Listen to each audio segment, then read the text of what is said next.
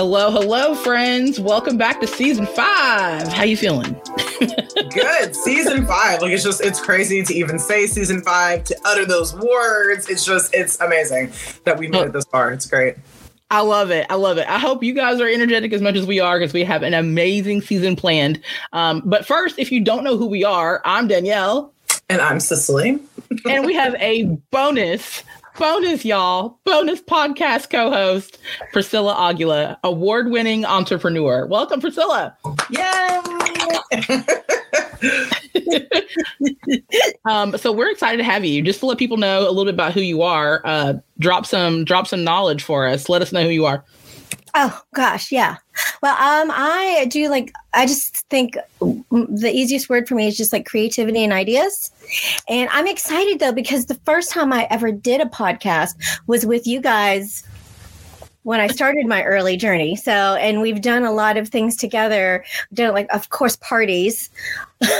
Always. And that's what I love to do, is celebrate everything. So I'm excited. Number 5. High five, guys.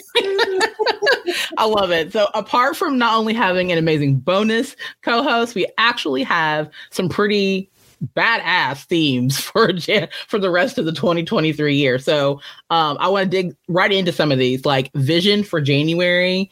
Oh my gosh, like we could talk eons about vision, how important that is to start off the year with clear vision.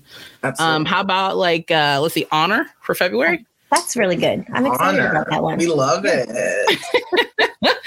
April, we have let's see. Oh, I'm sorry, March for March. You're kidding. How did I do that? I like March 4th. Remember, it's the only day that tells you to do something. It's the only day that's an action is March 4th. I'm into it. I love it. Okay, I love it. Let's do it. Is that not perfect for Women's History Month? Woo. Absolutely. I'm for that. Okay, so invent. I'm all down for invent. We know Priscilla is into it. We know. Break out my scientific mad science lab here. I love it. How about growth? That's huge. Just right in the middle of the year. We love growth. I think that makes me think about my children and their growth. Right? And how old I am. Yeah. Oh, yeah, I was saying how we're also growing, but like not as cutely as they are. Right. We're like this way. Right. We're growing out. Yes. Oh my goodness. Okay. How about deliver? I mean, that one makes me feel a little pressure. Oh yeah. I mean, pressure is on. It's going to be like halfway through the year. We're feeling it. Deliver the goods, deliver the payload. Yeah, I'm for it. Goals. Or sometimes it can be delivered with a T. First thing I thought of it, word association, I was thinking, ooh, pizza. That's good. Oh, ladies, that's wonderful. All right, how about fire? I mean, it's my birth month. That makes perfect sense. We love fire. Yes, fire. How about master? We got some really good ones on that one.